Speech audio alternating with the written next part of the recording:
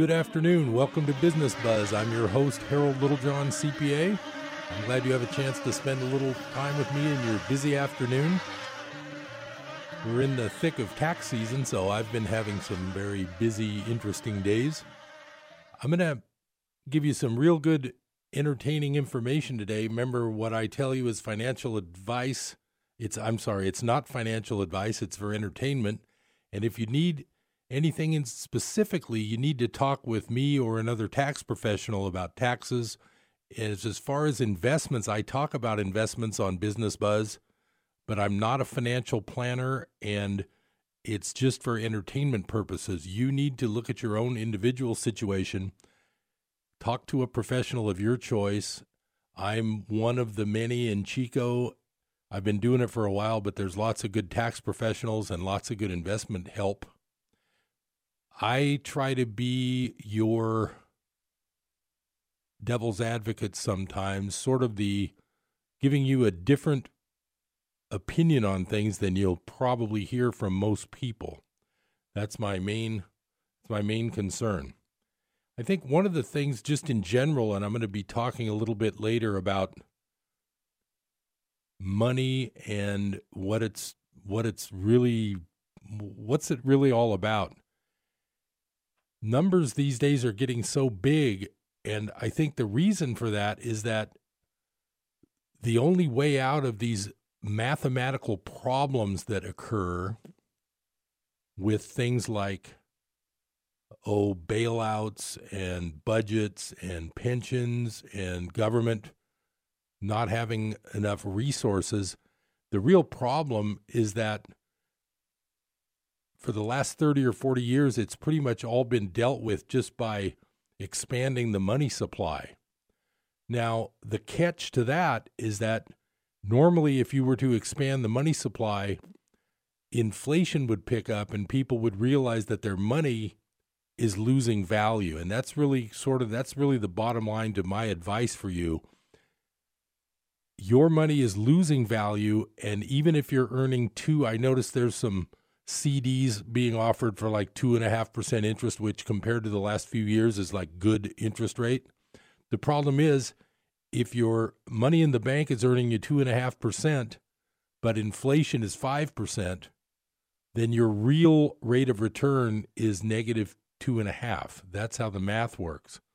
Because even though you're earning 2.5%, every dollar you have is losing 5 at the same time, so you're actually falling behind. That's really the basis of our entire problem as I see it. I say not financial advice because everybody has their own situation.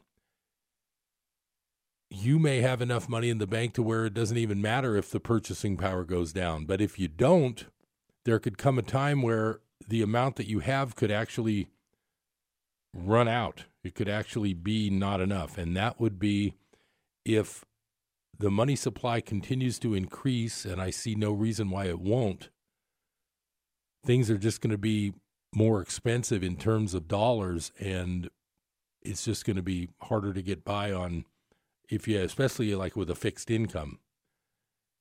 If you can imagine, like, let's just say right now your Social Security income's $20,000 a year. Think about what it would have been like 40 years ago to have $20,000 a year. That would have been a real significant income. But these days, $20,000 a year, I can equate it to if the average rent in Chico, which has gone up a lot lately since the fire, is, from what I'm hearing, it's $1,500, $1,600 a month. Then there's your $20,000 for the year just in rent. That's the type of problem that we're seeing, and that's the type of problem I want to warn you against. There's just too much money flying around and not enough protection for it. And it's just dangerous to let your money sit when the value of each dollar keeps going down and down. I wanted to start off the first segment today just talking about the tax season that's underway. There's a lot of fire victims. The main tax law that the fire victims are dealing with is called Section 1033 Involuntary Conversion. A business property that burns and then you get an insurance reimbursement, you probably, it's likely that that is going to result in a gain. And the way this Section 1033 works, you treat the proceeds of the insurance as if it's a sale, and whatever gain you have could theoretically be taxable. This Section 1033 comes into play as a way for you to tell the IRS, yes, I received, and I'm just throwing out some numbers here. Yes, I received $300,000 for my burned rental building. My basis in that rental building is $100,000, and I can't include my land value because I still own my land. So it's like a sale of the building for $300,000 and your basis is $100,000. That's a potential gain for tax purposes of $200,000. Section 1033 allows you to say, but I'm going to replace the $300,000 into a new rental property within a certain time frame. And the earliest time frame allowed on this is 2 years. With a federally declared disaster area, it's at least 3, and I believe it's the principal residences are 4. There's a lot of different years. I don't want to quote them here. It's something I look up to make sure I've got the right time frame every time I talk with another client about this. The main thing is that you have a good, solid period of time to do the replacement so that you don't have to pay the tax on a possible gain that you have from the insurance proceeds. That's the general idea of Section 1033. The replacement property has to be very similar in nature to the property you lost. That is sort of the catch. That's the one that's a little tricky. If you have this situation for yourself, you probably would want to consult a tax professional for your 2018 taxes. Sometimes, some years you may not need a tax professional, but a year where you have a potential gain on a involuntary conversion of a business property, that would definitely be the year you would want to get some help. I wouldn't want to do that one alone. I've been doing taxes now for almost 40 years professionally, and there's still new twists every day that I'm talking to a new involuntary conversion fire victim. There's a new twist almost every day to somebody's situation. It's a very complicated area. This is not tax or financial advice over the radio. It's just recommending that you consult a tax professional so that you don't get stuck with a gain that you shouldn't have had or didn't need to pay on. If you get educated with what the replacement period would be, you've got plenty of time to buy a new rental property and not pay tax on the gain from this, what's called an involuntary conversion. Other types of involuntary conversions other than fires would be, well, one of the big ones in the old days that I've seen a few of is when a city acquires, like for a freeway on-ramp. I can't remember the name of the word I'm looking for right now. I'll think of it as we go.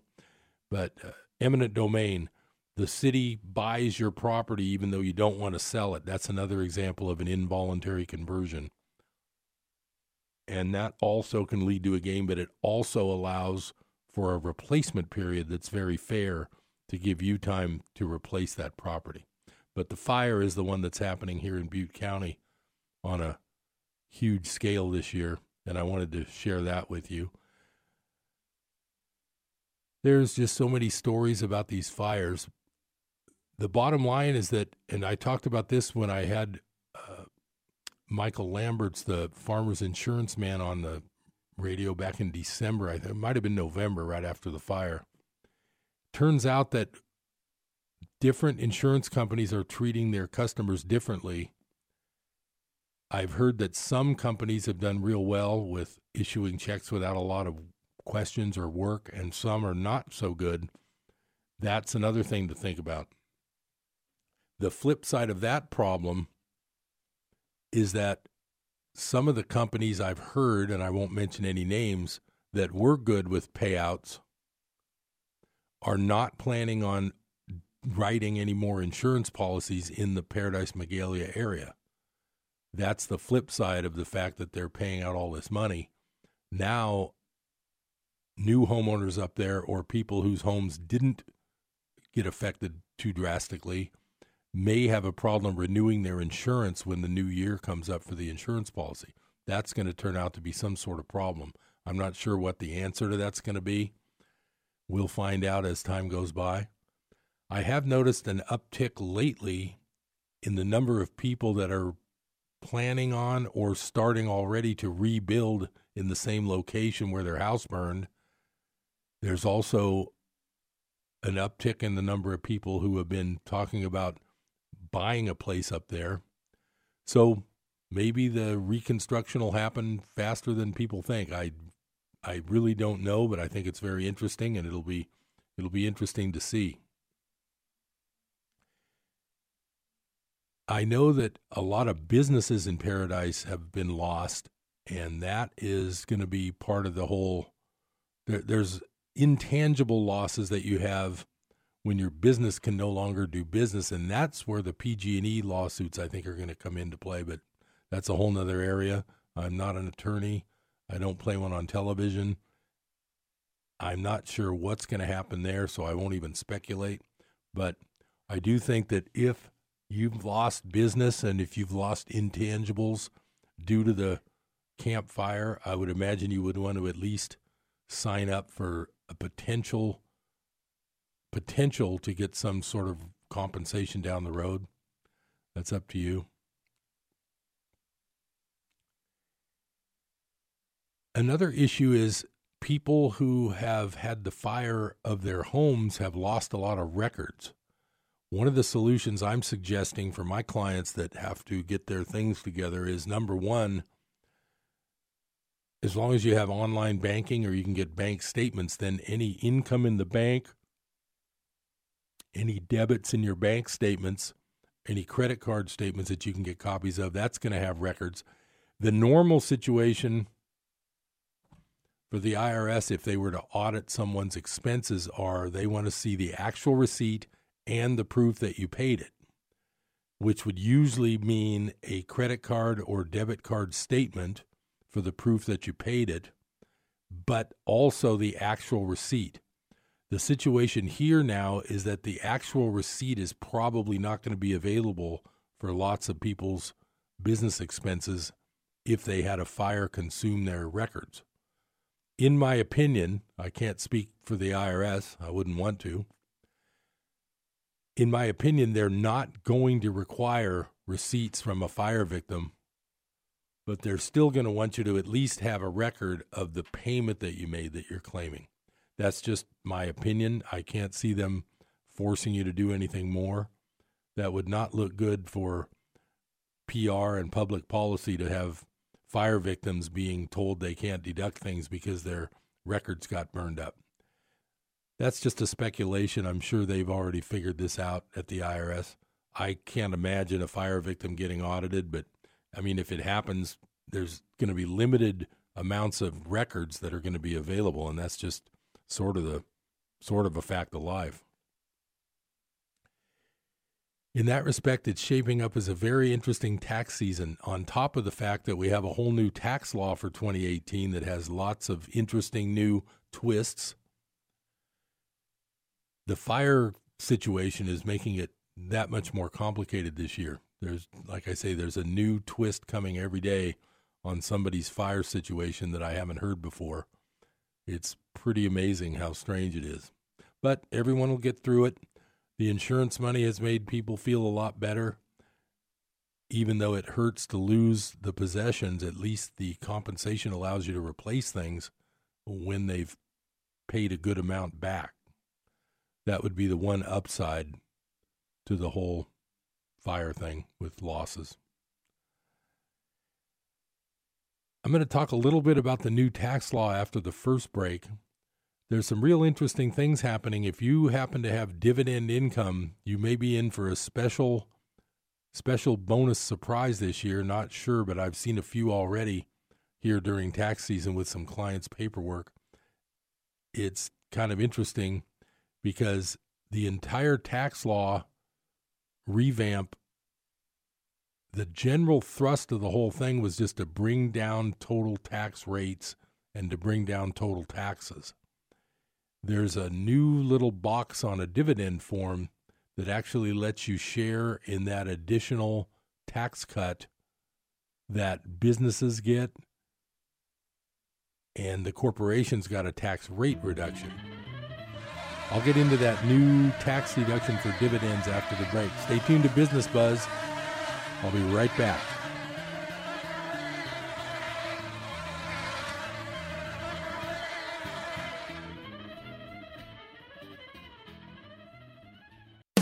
Here's Rick Box, founder of Unconventional Business Network, with today's Integrity Moment. Deborah Grayson Riegel writes in a Harvard Business Review article how to correct leadership mistakes in a healthy manner. Riegel encourages us to have a conversation with ourselves, then with the other parties involved, addressing 3 parts. The first part is to take responsibility. Years ago, I took an emotional intelligence assessment. One of the painful findings was that I tended to avoid accepting responsibility for my mistakes. I often blamed others. I've worked hard to address this flaw. When wrong, Riegel recommends that you purposely state, "I was wrong," to yourself and to others. Leviticus 5:5 says, when anyone becomes aware that they are guilty in any of these matters, they must confess in what way they have sinned. If you make a mistake, take responsibility, then move forward. To learn more about Unconventional Business Network and doing business God's way, visit unconventionalbusiness.org. That's unconventionalbusiness.org. KKXX is excited to present Seeds of Truth with Joe Holcraft. Each weekday evening, Joe has hosted the Catholic Hour every weekend for the last 8 years. And Seeds of Truth promises the same Catholic understanding of sacred scripture, contemporary faith-based topics, and the latest news from around the world. If you have questions about faith, join Joe and the Seeds of Truth right here on KKXX each evening, Monday through Friday.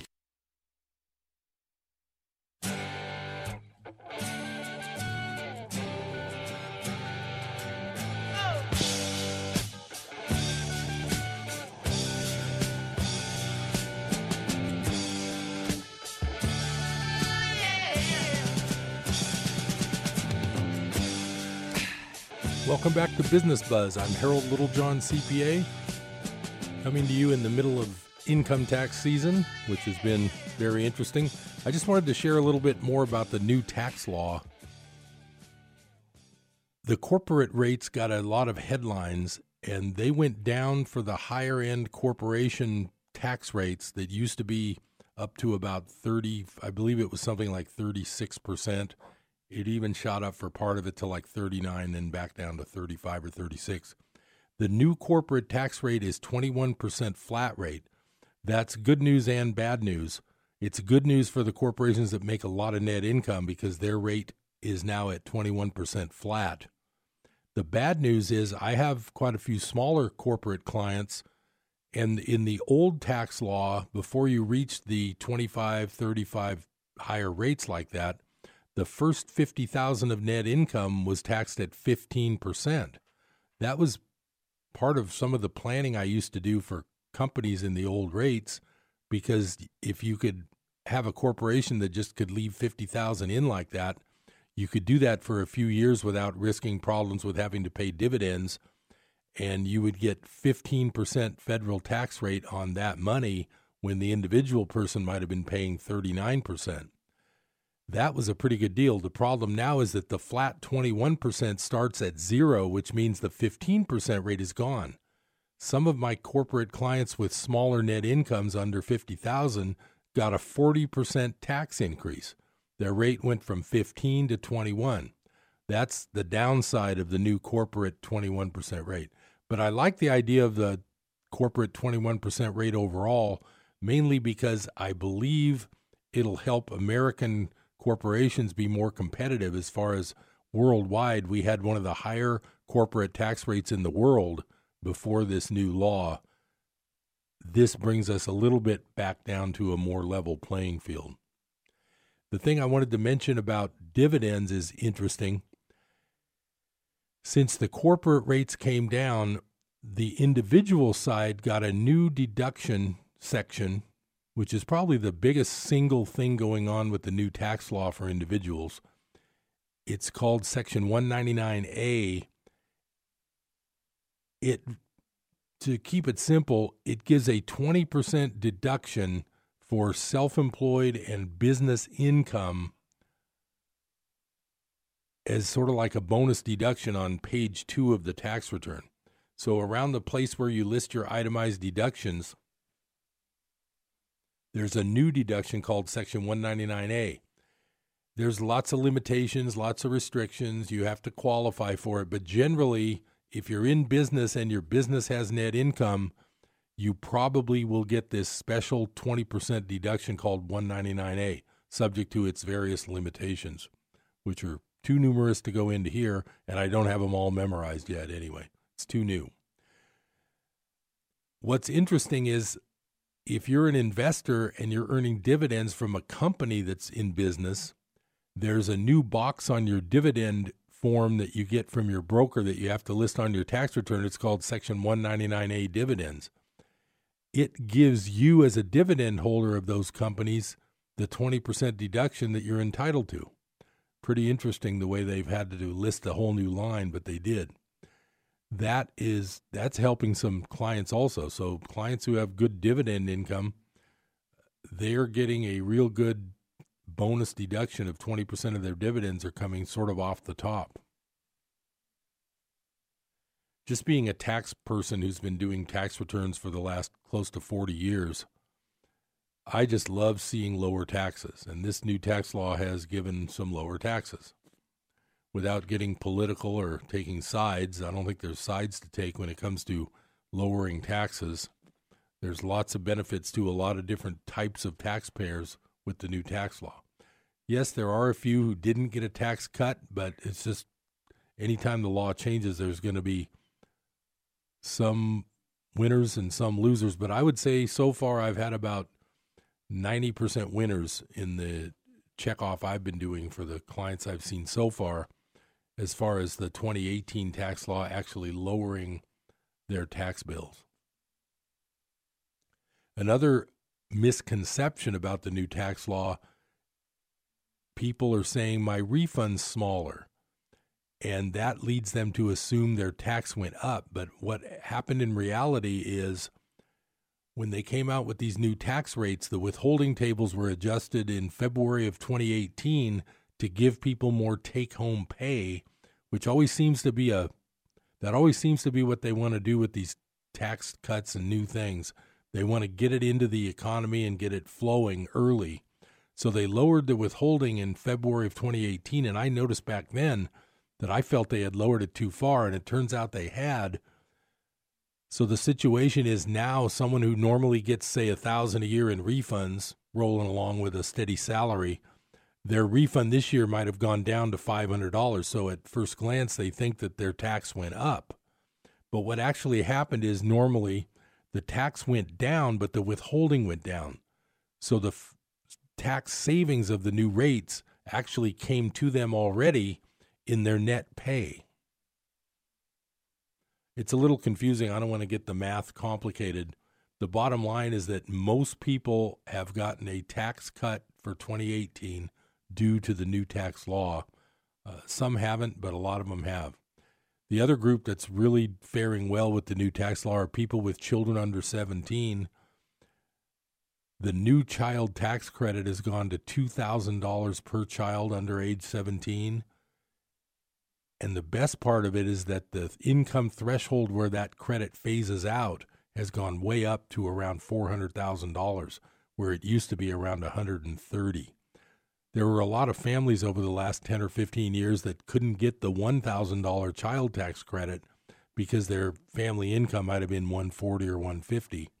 Now, the credit is $2,000 per child, and the threshold is way up in I think it's in the 400,000 area. That has been a real help to lower the taxes of some of the families with smaller kids. So that's been another bonus. One item that didn't change much in the new tax law is called the earned income credit. If you have earned income, which is wages or business income, of a certain level, and the credit goes up to about $25,000 of income for a family, then it goes down to zero at about 50-something thousand. That credit is a good one because it's refundable. If you have something like a single mom with 2 children and she works and makes $20,000 a year, she'll probably end up with zero tax because she's a head of household with a couple of children. On top of that, she'll get what's called a refundable tax credit of the earned income credit, and that can be $3,000 or $4,000 for someone with 2 children. It's a pretty interesting credit. That doesn't seem to have changed much between 2017 and the new law in 2018. So they kept that one going, which is good. That one's good because I get a lot of business because of that. People know that they're going to be able to pay a professional to help make sure the tax is done right, knowing that they're going to get a good refund when it is done right. And I have some clients that probably could do it themselves, but the fact that they know they're going to get that refund, they can afford to come to me and have my help to make sure it gets done just right, even though some of these are fairly simple.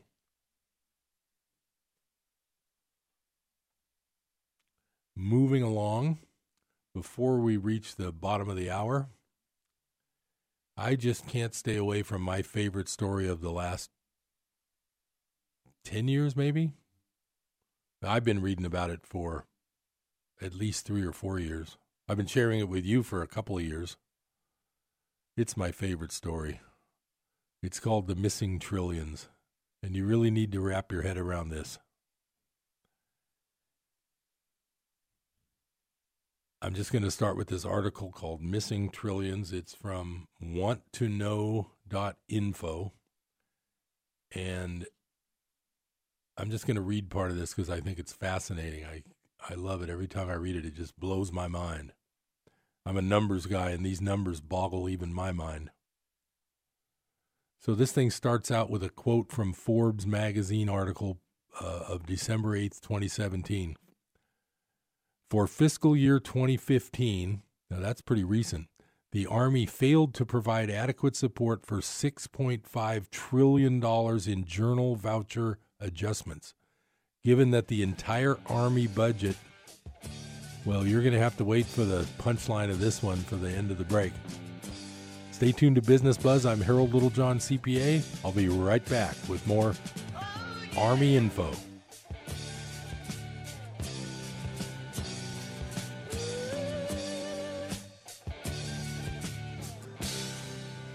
Jesus said, let no one deceive you. If in the last days somebody comes to you and says, the Messiah is over there. If they say the Messiah lives out in the wilderness, no, he is not the Messiah. Now, how do we know that those people are not the Messiah? And how will we know it when he comes? David Hawking details what the Bible teaches about the Messiah's soon return this week on Hope for Today. Tune in for Hope for Today, weekdays at 8 a.m. here on KKXX.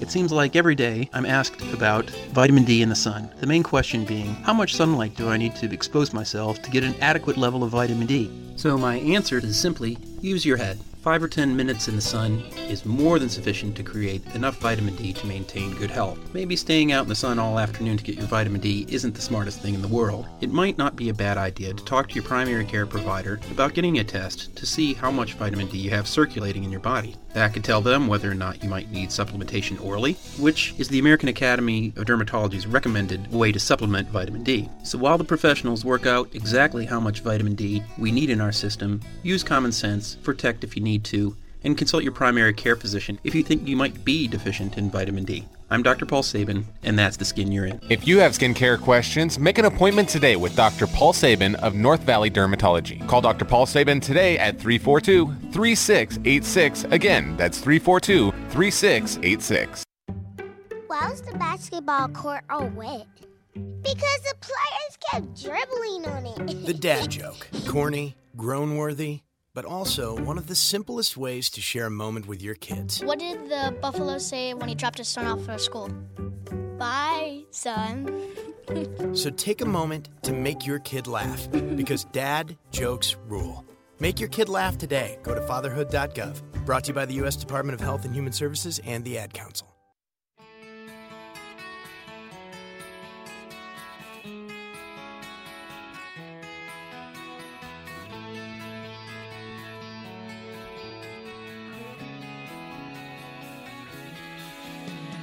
Welcome back to Business Buzz. I'm Harold Littlejohn, CPA. I appreciate the fact that you've got spending part of your busy afternoon with me. This is always pick the kids up from school time, stop at the grocery store time. So I appreciate the fact that you're able to spend a little time listening to Business Buzz. I sure enjoy coming here and sharing with you whatever knowledge I can impart. I guarantee most people you talk to aren't talking about the things I talk about. So I'm going to start that quote again. I got so rudely cut off on that last break. Not that it's anyone's fault but mine. Okay, this is from Missing Trillions. For fiscal year 2015, the Army failed to provide adequate support for $6.5 trillion in journal voucher adjustments. Given that the entire Army budget in fiscal year 2015 was $120 billion, remember that's billion with a B, unsupported adjustments were 54 times the level of spending authorized by Congress. Okay, so that's just the header on this thing. So I'm going to read part of this article. Forbes magazine on December 8th became the first major media to blow the lid off of $21 trillion that have gone missing from the U.S. Treasury. The entire article is copied below. To give an idea of how much money that is, if you divide the entire U.S. population of around 325 million into 21 trillion, the amount missing is equivalent to $65,000 for every man, woman, and child in the United States. Well, I don't know about you, but I know a lot of people whose life would be entirely changed if someone could hand them $65,000. And here we have every man, woman, and child in the country, their share of the missing money is $65,000. Like I'm trying to point out, it wouldn't bother me if they stole it and gave it back to the people who paid it in the first place, but obviously that's not what's happened here. CBS News in 2002 was the first to report on the much smaller amount of $2.3 trillion missing from the Pentagon, as acknowledged by then Secretary of Defense Donald Rumsfeld in a report on the Department of Defense website. Rumsfeld's report was later strangely removed from the website, but is still available on the Internet Archive. No other media picked up on this mind-blowing news. What should have been a top headline-grabbing story of highest concern to all Americans was simply dropped. Since then, a few major media have published isolated articles on missing trillions as summarized on, and then there's a link to some webpage. Yet again, these stories were not given the top headlines they deserved. They thus attracted little notice and were dropped, so the public remained uninformed of this concerning news.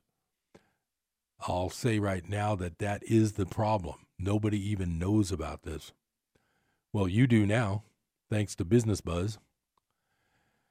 Catherine Austin Fitts, a courageous former Assistant Secretary of HUD, Housing and Urban Development under George H.W. Bush, couldn't believe this vitally important story was being ignored by the media. An incredibly sharp economist who once served as managing director of the Wall Street investment bank Dillon Read and Company, Fitts researched further and has been releasing reports over the years on the many trillions missing on her highly informative and inspiring website, Solari.com, SOLARI.com. The media has conspicuously avoided her detailed work on this. Michigan State professor of economics Mark Skidmore discovered the excellent work of Fitts several years ago. He couldn't believe Fitts' claim that $6.5 trillion were missing from the U.S. government. Thinking she had mistakenly written trillions instead of billions, he and his graduate students sifted through thousands of U.S. government reports and were astounded to find not only that Fitts was right, but that the amount was even greater than Fitts had thought. Skidmore eventually worked together with economics professor Lawrence Kotlikoff of Boston University, a regular Forbes magazine contributor, to compose the below article blowing the lid off this huge cover-up of $21 trillion gone missing from government coffers. Note that once certain government officials saw Skidmore exposing this, they removed many of the incriminating documents from their websites, but he wisely had downloaded all of the documents and has reposted the incriminating documents on the website of Fitts. And then it gives a link to that. You can help to inform the public of this huge cover-up by spreading this news to all of your friends and colleagues. It's time for us to join in demanding full transparency on how our tax dollars are used and to expose the major corruption taking place. And then they have a what you can do section on this thing. So I'm going to just go on with the Forbes magazine article of December 8th by Lawrence Kotlikoff, the economist who worked with that Skidmore man that we just talked about. And this article says, I am co-authoring this column with Mark Skidmore, a professor of economics at Michigan State University. And then he quotes Article 1, Section 9, Clause 7 of the U.S. Constitution, which these days may label you an enemy of the state, but I'm going to read this anyway because I'm just regurgitating somebody else's writing. Quote, no money shall be drawn from the Treasury, but in consequence of appropriations made by law, and a regular statement and account of the receipts and expenditures of all public money shall be published from time to time.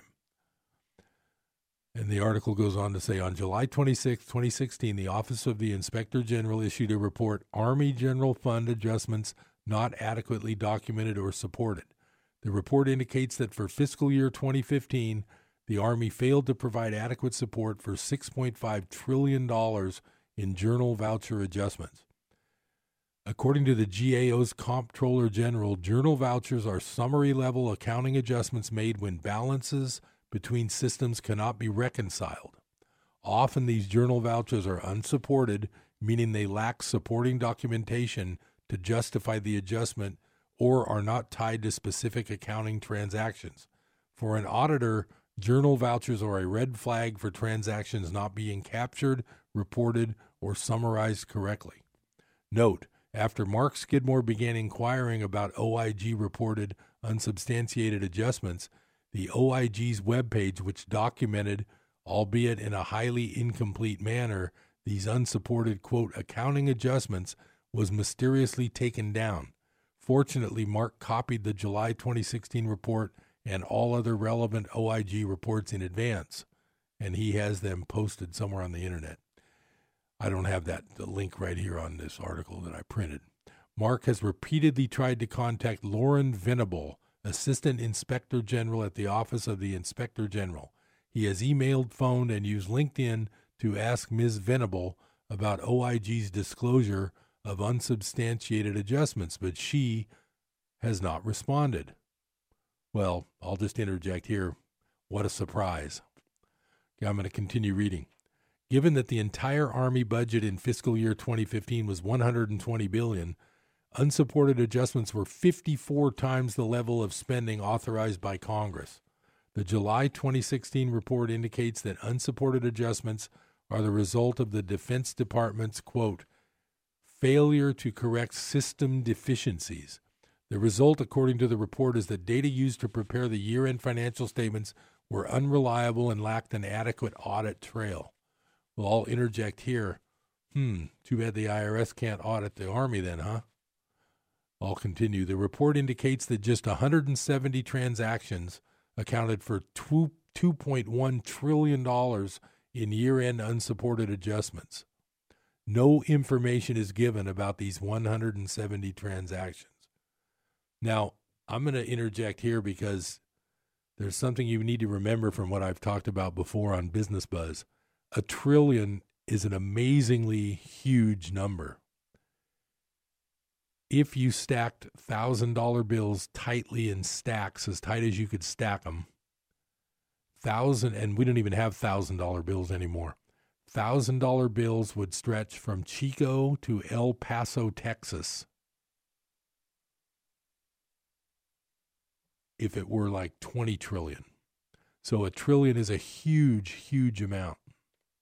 1 trillion would run from Chico to Redding, stacked end to end tightly, not end to end, stacked like a stack of money, tightly. You know what it's like to drive from Chico to Redding? You just go on and on for about 75 minutes. $1 trillion of $1,000 bills would stretch from Chico to Redding alongside the road, tightly stacked. That's how big $1 trillion is. there is no explanation concerning why they were removed nor their magnitude. Oh, I missed something here. No information is given about these 170 transactions. In addition, many thousands of transactions with unsubstantiated adjustments were, according to the report, removed by the Army. There is no explanation concerning why were they removed nor their magnitude.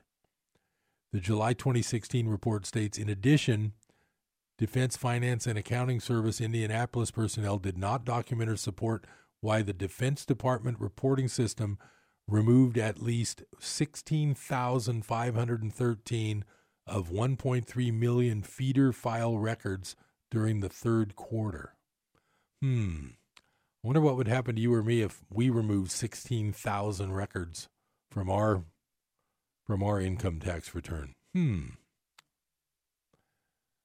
coming up on break number 3, heading toward the final segment, but I just think this article is very fascinating. An appendix to the July 2016 report shows $2 trillion in changes to the Army General Fund balance sheet due to unsupported adjustments. On the asset side, there is $794 billion increase in the Army's fund balance with the U.S. Treasury. There is also an increase of $929 billion in the Army's accounts payable. This information raises additional major questions. First, what is the source of the additional $794 billion in the Army's fund balance? This adjustment represents more than 6 times appropriated spending. Second, do these transfers represent a flow of funds to the Army beyond those authorized by Congress? We'll get back to this after the break. Stay tuned to Business Buzz. I'll be right back.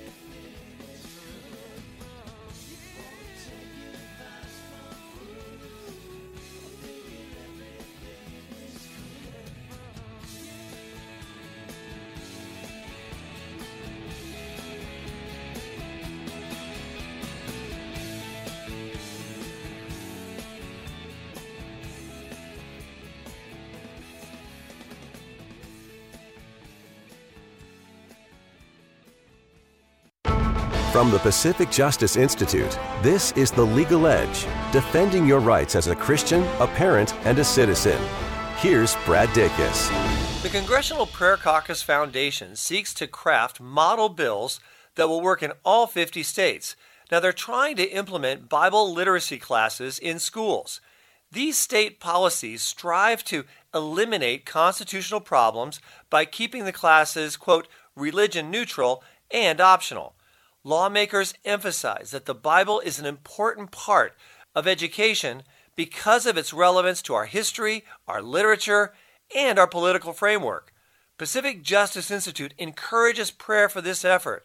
Visit pji.org and download our free ebook, Reclaim Your School. The Pacific Justice Institute provides legal representation to individuals without charge. Learn more at pacificjustice.org. That's pacificjustice.org.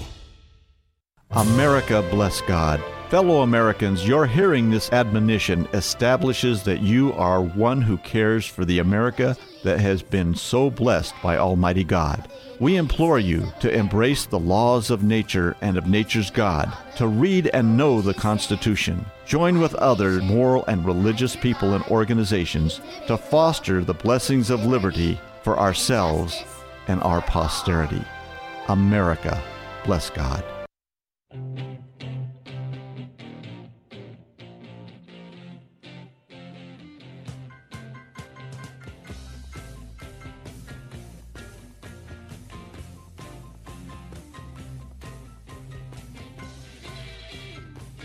Welcome back to Business Buzz. So glad you can spend a little time with me this busy Chico afternoon in the middle of tax season with all kinds of new tax laws and all kinds of fire victims and crazy stuff going on.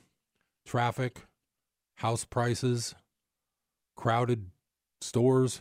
It's wild. Okay, I'm just going to continue a little more from this article before I get into something much more important. So I'm going to read a little bit more of this. The July 2016 report is not the only such report of unsubstantiated adjustments.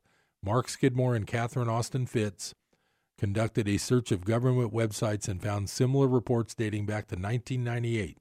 While the documents are incomplete, original government sources indicate $21 trillion in unsupported adjustments have been reported for the Department of Defense and the Department of Housing and Urban Development for the years 1998 through 2015. While government budgets can be complex, our government, like any business, can track receipts and payments and share this information in ways that can be understood by the public. The ongoing occurrence and gargantuan nature of unsupported, i.e. undocumented, U.S. federal government expenditures, as well as sources of funding for these expenditures, should be a great concern to all taxpayers.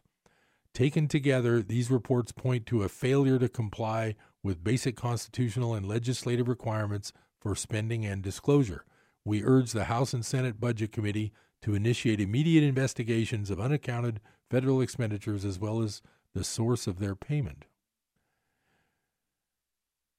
So anyway, if you want to read more about that, the best thing to do is type in FITS, F-I-T-T-S, type in Solari, S-O-L-A-R-I, and type in missing trillions, and you'll find all these articles. I found this in about 1 minute today before heading down to the station because I wanted to share with you probably the most important financial story of the last, 1,000 years?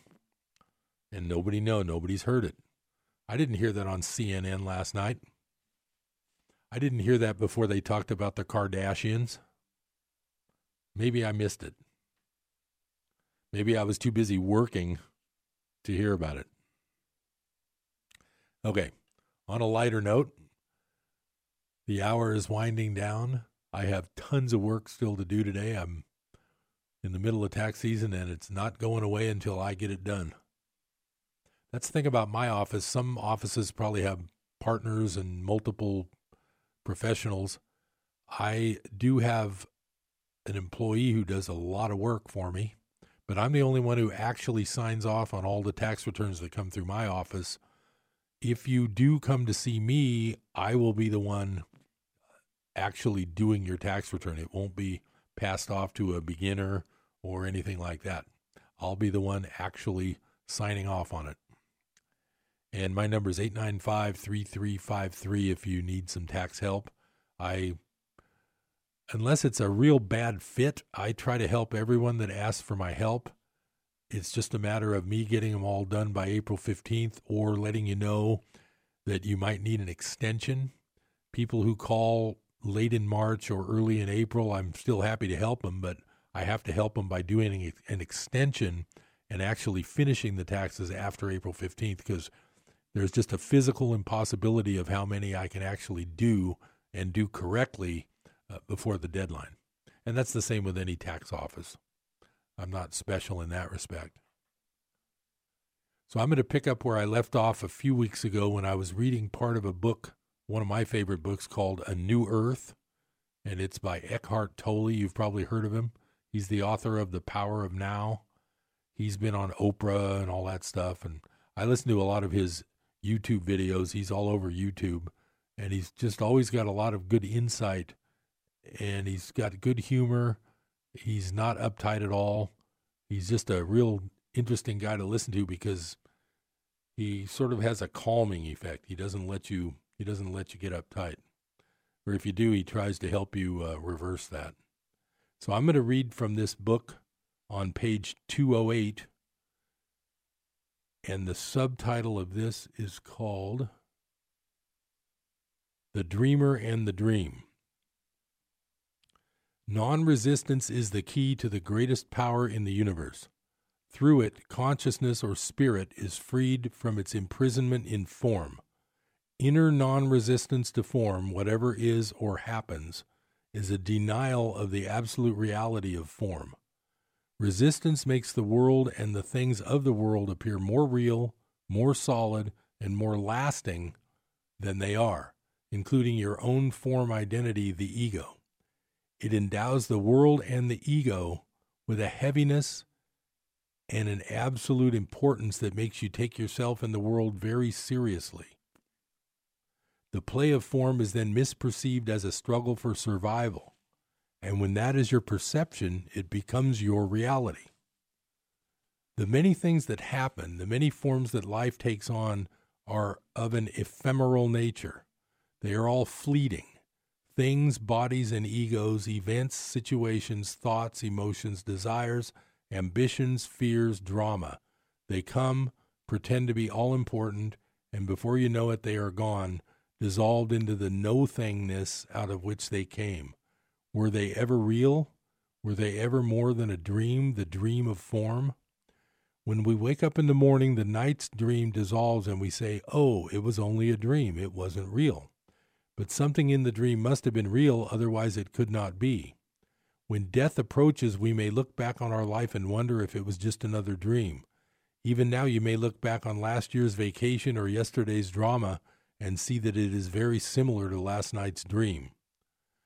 There is the dream, and there is the dreamer of the dream. The dream is a short-lived play of forms. It is the world, relatively real but not absolutely real. Then there is the dreamer, the absolute reality in which the forms come and go.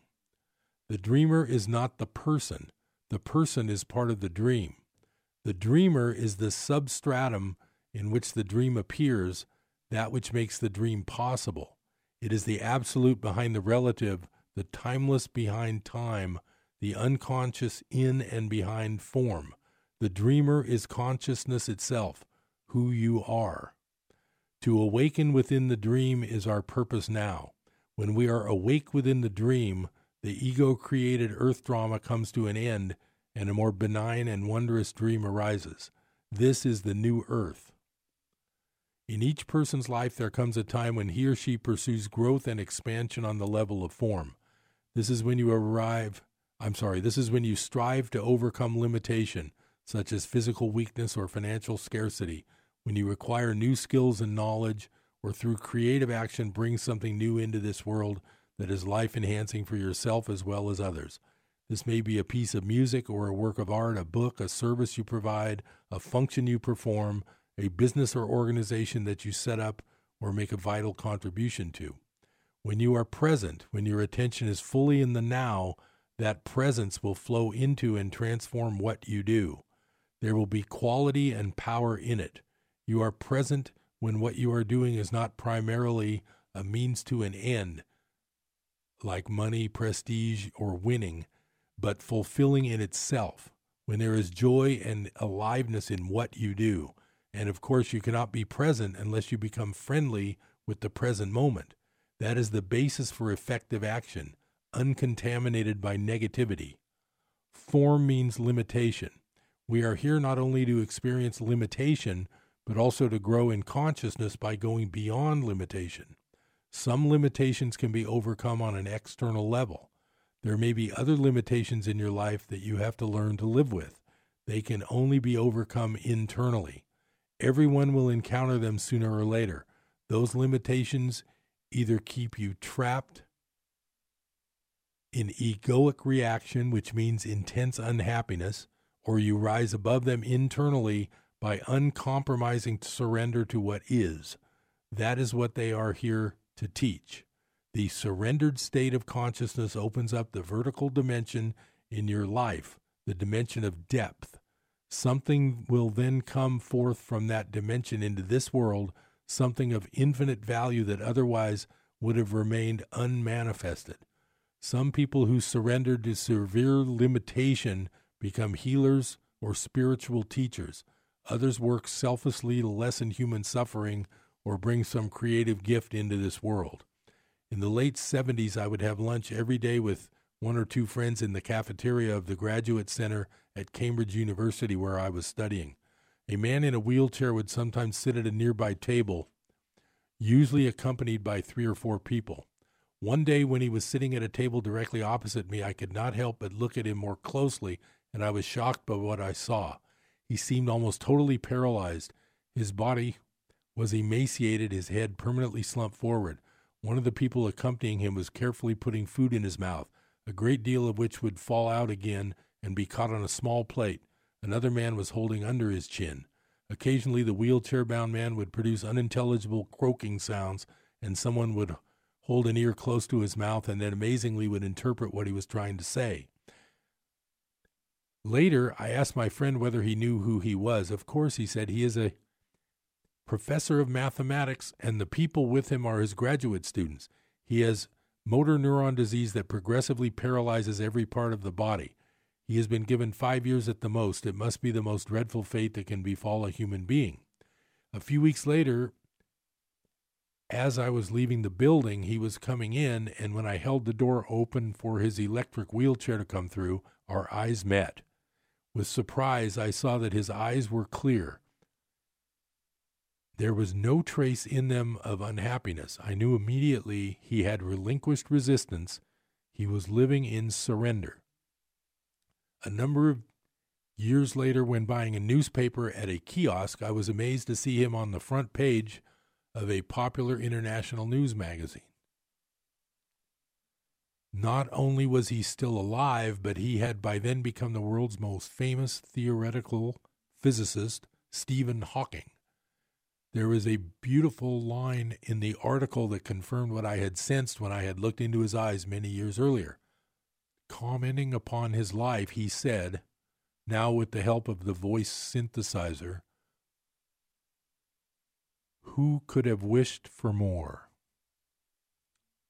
So that passage is just one that I really like, because the whole idea of this surrender thing doesn't mean giving up.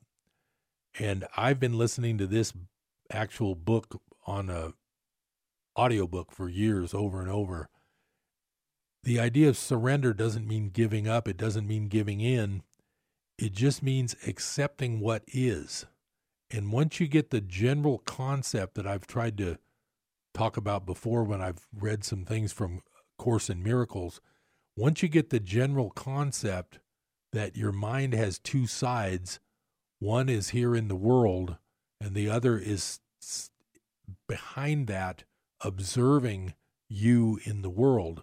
Once you separate those two parts of your mind, that's where this thing about surrender comes in. And all it means is you're not giving in, you're not giving up. What surrender means is you accept what is, as it is. Now, as far as working to change it, that's just something you need to decide how much effort do you want to put into which change do you need. I've talked about before the fact that the world is basically set up to make problems, so that you have one problem, you solve it, and you have a new problem pop up. That's pretty much why the world is here, and it's to keep your mind from getting to that other side of your mind. Once you can learn how to practice, and it's a lot of practice, I'm nowhere near being complete in all of this. I still practice it all the time, because 1 minute later after practicing this, you're back in the real world with another problem that just walked through the door, and that's normal. The main thing is that surrender just means you accept what is and you stay present, and it ends up being where you just, things, they just weigh a lot less on you, and it really helps me a lot, because my job's full of stress, everybody's life's full of stress. This is the kind of thing that can really help you, and it'll help you in your business too. Thank you for being with me on Business Buzz. I'm Harold Littlejohn, CPA, in the middle of a busy tax season. I'll talk with you next time. Tune into Business Buzz. Bye-bye.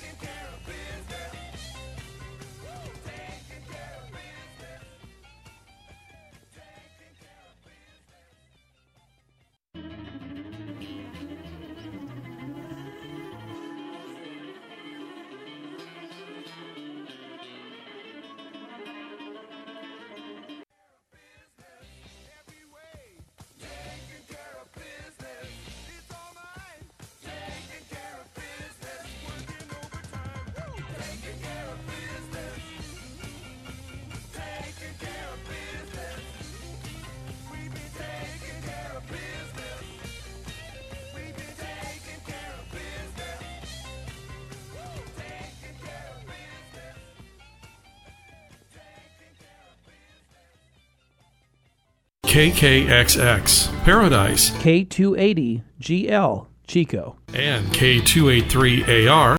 From townhall.com, I'm Keith Peters.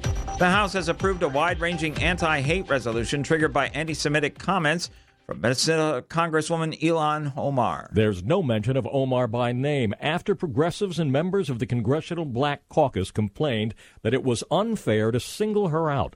Instead, it is a wide-ranging resolution that condemns anti-Semitism, anti-Muslim bigotry, discrimination, oppression, and racism. It calls them contrary to the values and aspirations of the United States. Capitol Hill correspondent Wally Hines. The Senate has confirmed Ohio State Solicitor Eric Murphy to a seat on the 6th U.S. Circuit Court of Appeals. The nomination's confirmed. Murphy becomes the third conservative judge this week to win confirmation. All enjoyed strong support from Majority Leader Mitch McConnell. They will be charged with upholding the Constitution and the rule of law. The Democrat shared